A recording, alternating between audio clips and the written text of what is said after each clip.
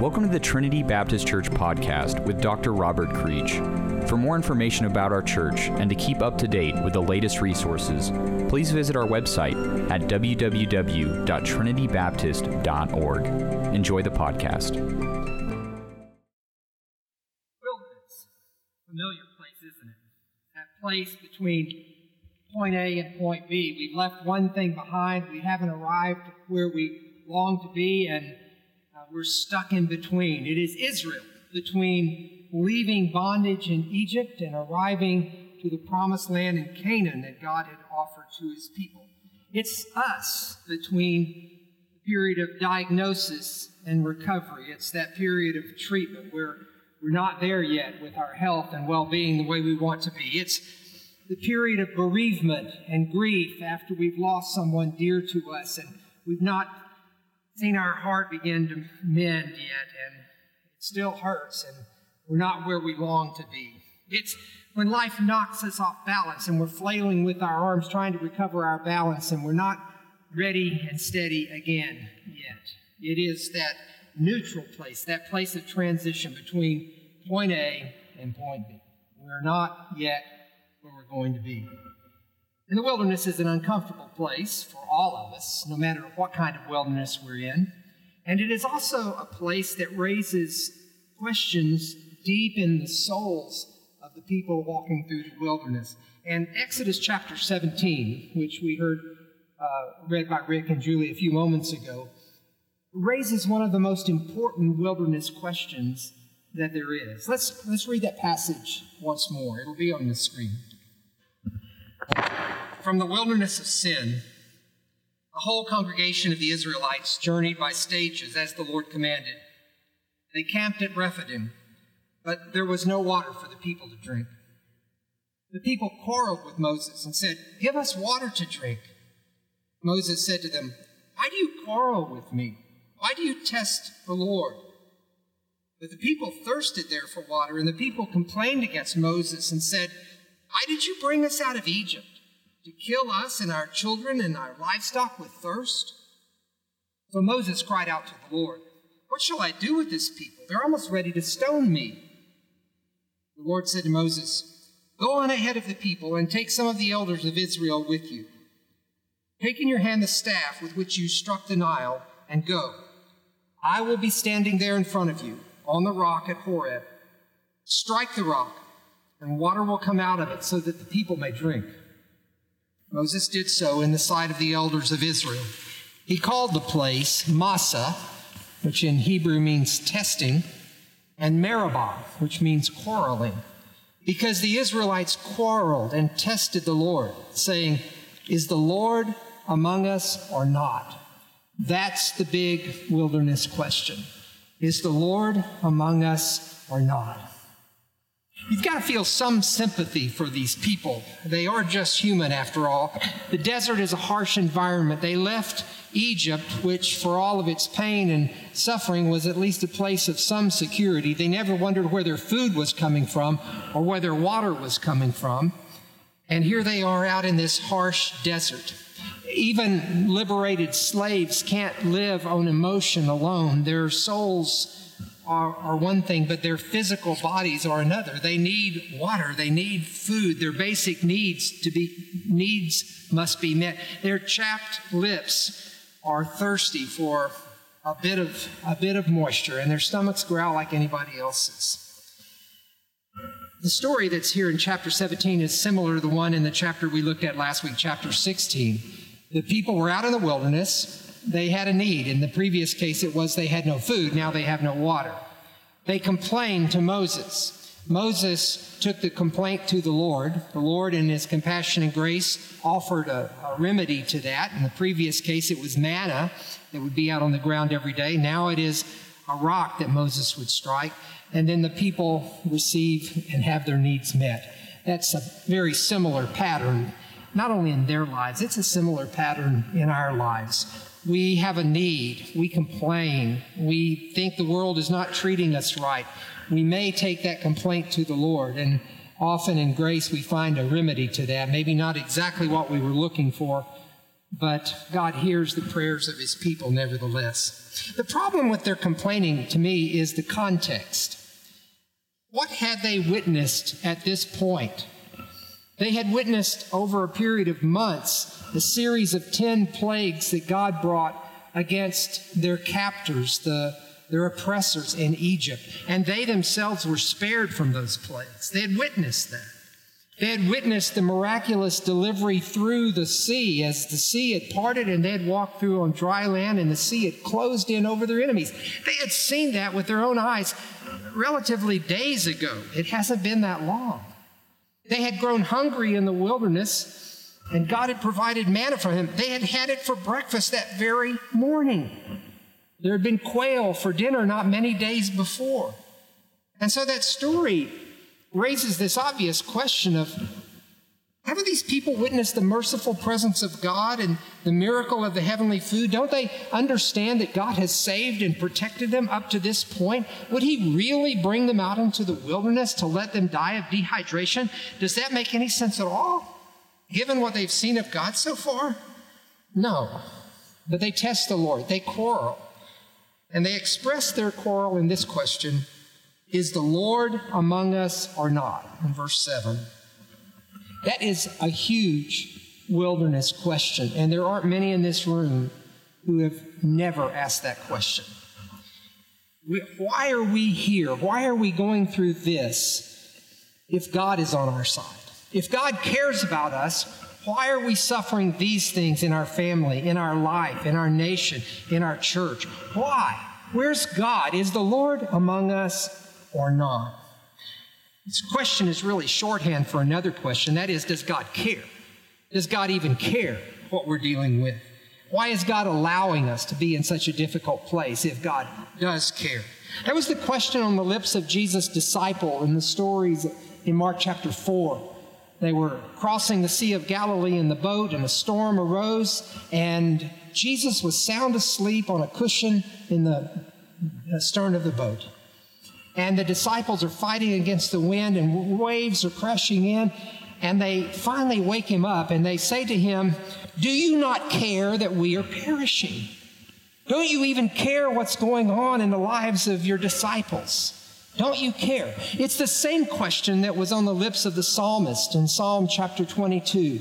My God, why have you forsaken me? I'm surrounded by my enemies. They are like dogs. They're like lions. They are pursuing me. My life is called into question.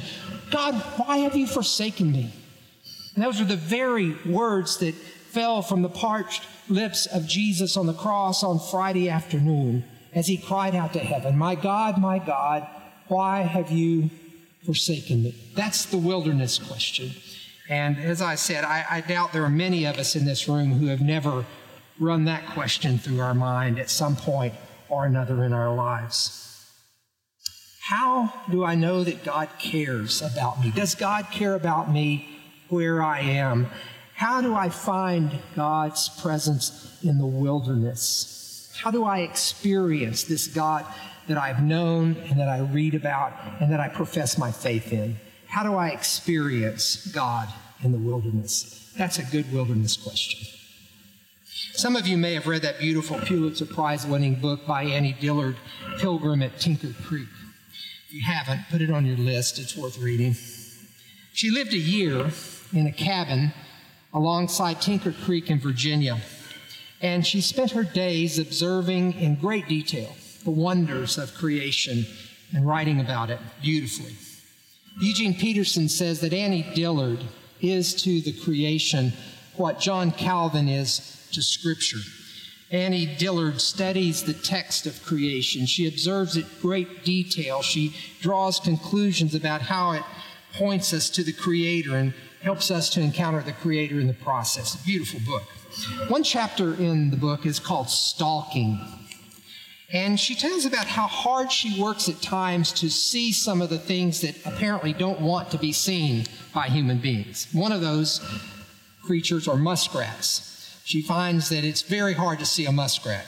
And so what she finds herself doing is stalking the muskrats, sneaking up very quietly to the pond and watching and hoping to see a V-shaped movement across the lake or across the creek and then watch to see that muskrat call out. Sometimes she would just go and plant herself very quietly in some reeds and sit there and wait and hope that a muskrat might appear. Sometimes those critters did, and sometimes they didn't.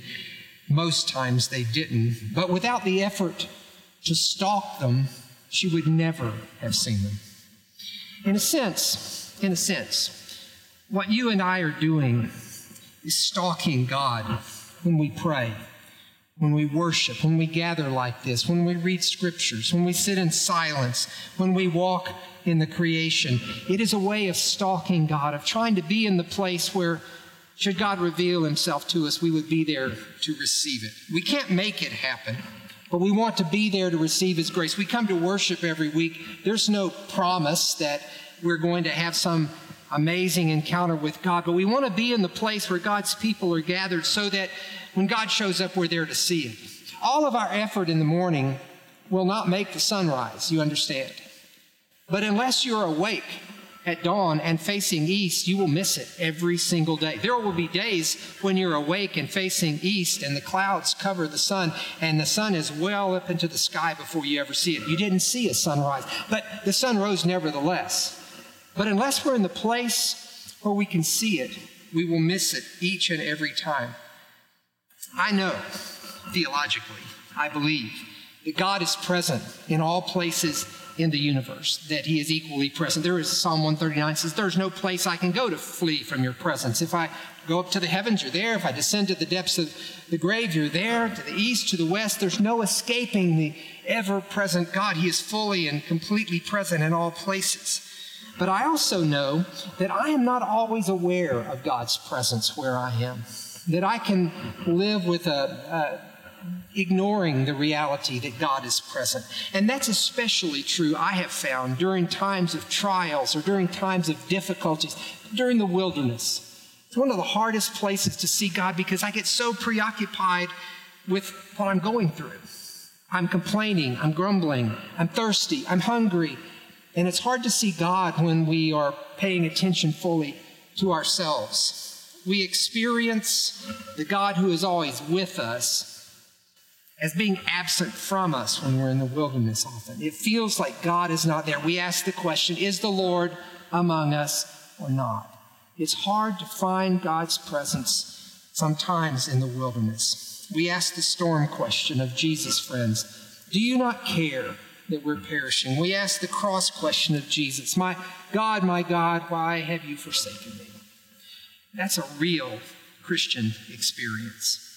You're not less of a Christian for experiencing those kind of struggling questions in the middle of the wilderness. But finding an answer to those questions or a response to those questions requires that we know where to look and what to look for, that we know what it means to experience God, find evidence that God is present with us even in the wilderness.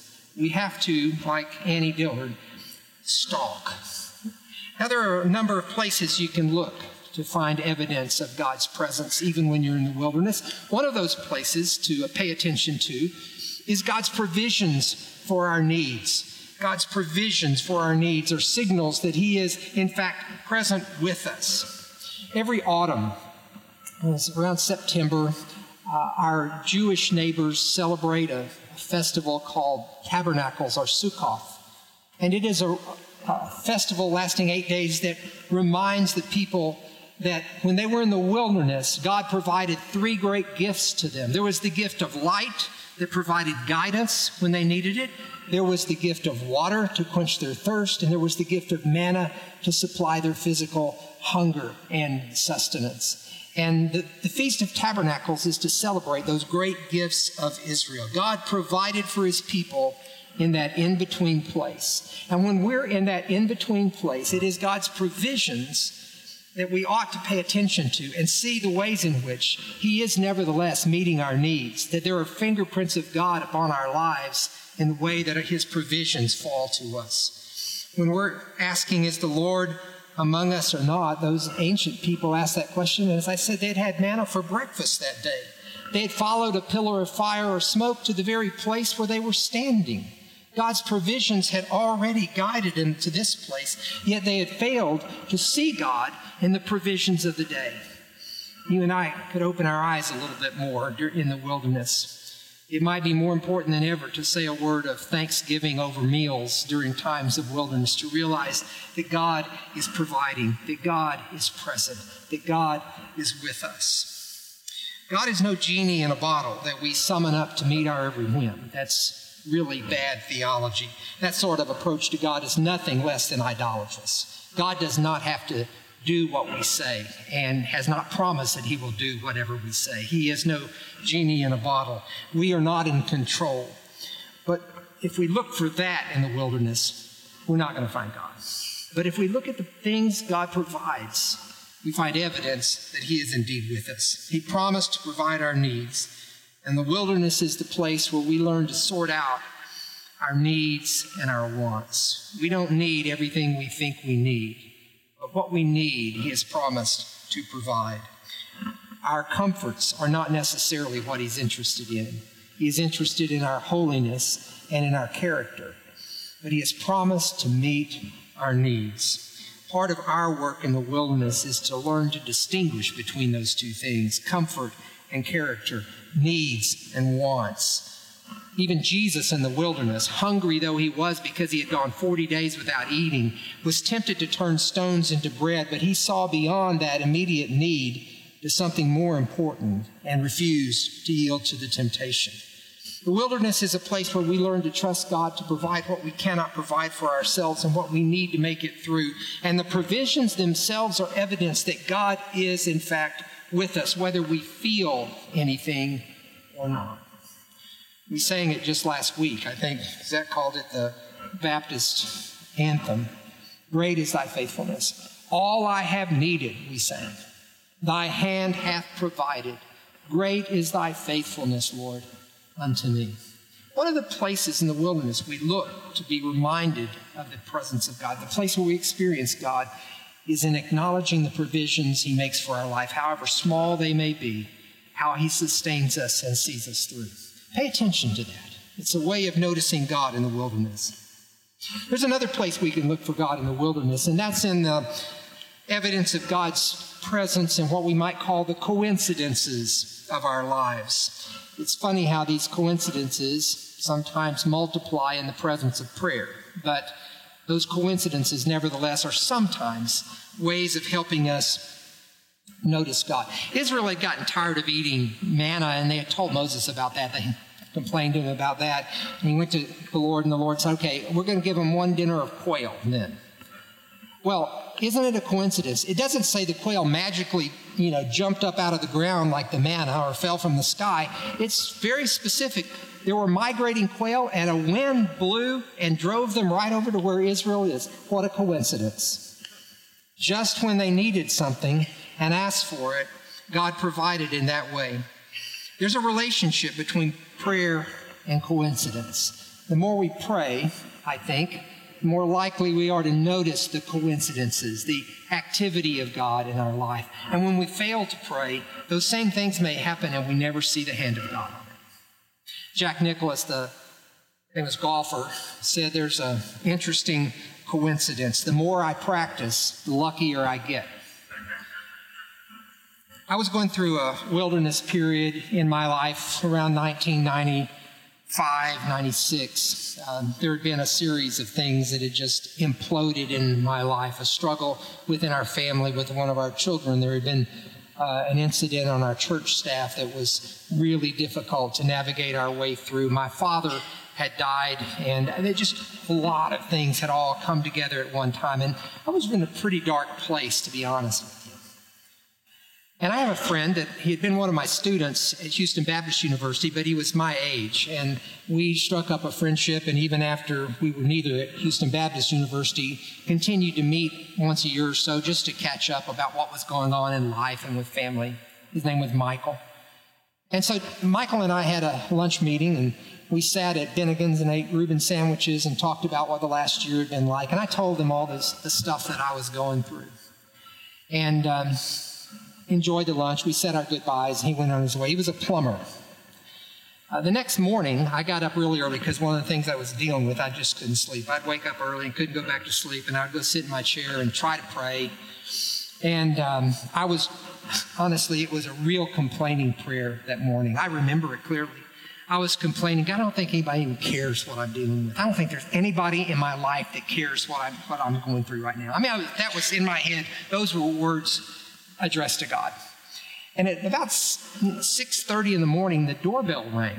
And I went, great. The dog got out and tore up the neighbor's garbage or something. And so I got up and went to the door, and there was Michael standing there.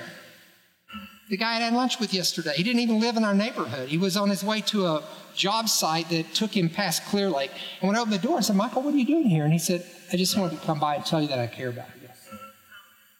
I mean, it was like, nobody cares. Ding dong, I just want to let you know that I care about you.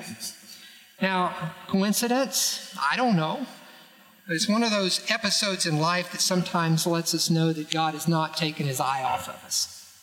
There's a simple little book, maybe some of you read by a man named Squire Rushnell, that calls these moments God winks. God winks. So the name of the book is When God Winks at You, How God Speaks Directly Through the Power of Coincidence. He says these moments in our life can be a time like at a family dinner when you're at a long table and there's a beloved uncle at the other end of the table who just looks at you across the table and winks at you and lets you know, I've got my eye on you. I know where you are. I know you. And sometimes those moments in life, those God winks, are those times when God just lets us know that just as his eye is on the sparrow, his eye is on you or me.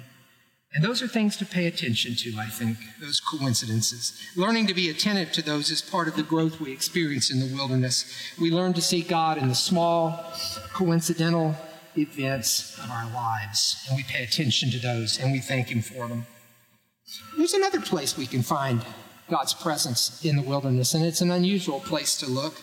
It's a place we wouldn't ordinarily even think about going at a time like that. But it's in the faces of those around us who have needs of their own. The wilderness is a great place to learn about being available to the needs of those who are part of our life. In the wilderness, we can get so centered on our own needs that we forget all about the fact that people around us are in their wildernesses too. They're struggling with things too, and their lives cross our paths. Matthew 25, Jesus tells that story of the nations gathered for judgment, and he says to those on his right, the sheep, enter into what my father's prepared for you, because I was hungry and you gave me something to eat. I was thirsty and you gave me something to drink. I was naked, you clothed me. I was alone and a stranger and you took me in. I was in prison and you came to me. I was sick and you visited me. And this was on his right say, Lord, we don't remember seeing you in any of those conditions. And he said, inasmuch as you have done it unto one of the least of these, my brothers, you have done it to me. We see Christ in the face of those who have needs that we have capacity to minister to. We experience the presence of God in the face of those whose lives we need to step into.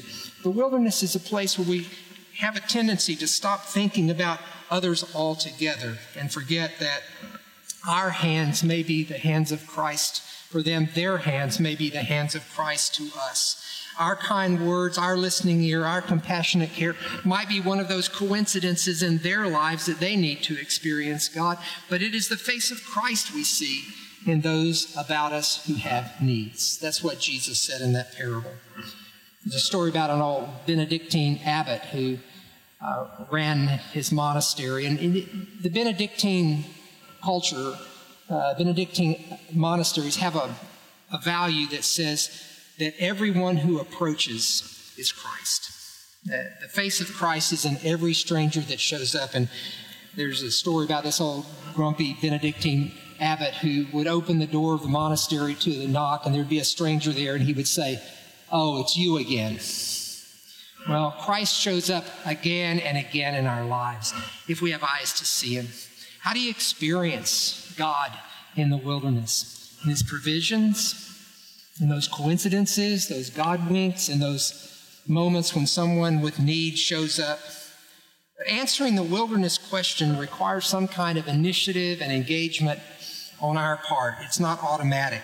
We can choose to be like the Israelites, with ignoring the evidence of God's presence and mercy and goodness and complaining and griping about what we don't have. Or we can stalk. We can go on watch for evidence of God's presence. We can sit in silence and listen for God's Spirit to speak comfort or peace to our hearts. We can read Scripture and listen there for the voice of God. We can practice daily prayer and sort out our needs from our wants and ask for our daily bread and our manna to sustain us just enough to get us by. And when those things show up in our lives, we can see them as the provision of God's hands. We can keep track of God's provisions, maybe even with a gratitude list, something that reminds us in physical form of what we've seen God do in recent days. We can notice those in our lives where Christ comes to us in the form of others with needs. We can attend to the coincidences that crop up in our lives. We can do that and experience God. I'm not saying that any of these things will catapult us out of the wilderness and take away the pain of it or the difficulty of it or the struggle of it, but they help answer the question, is the Lord among us or not?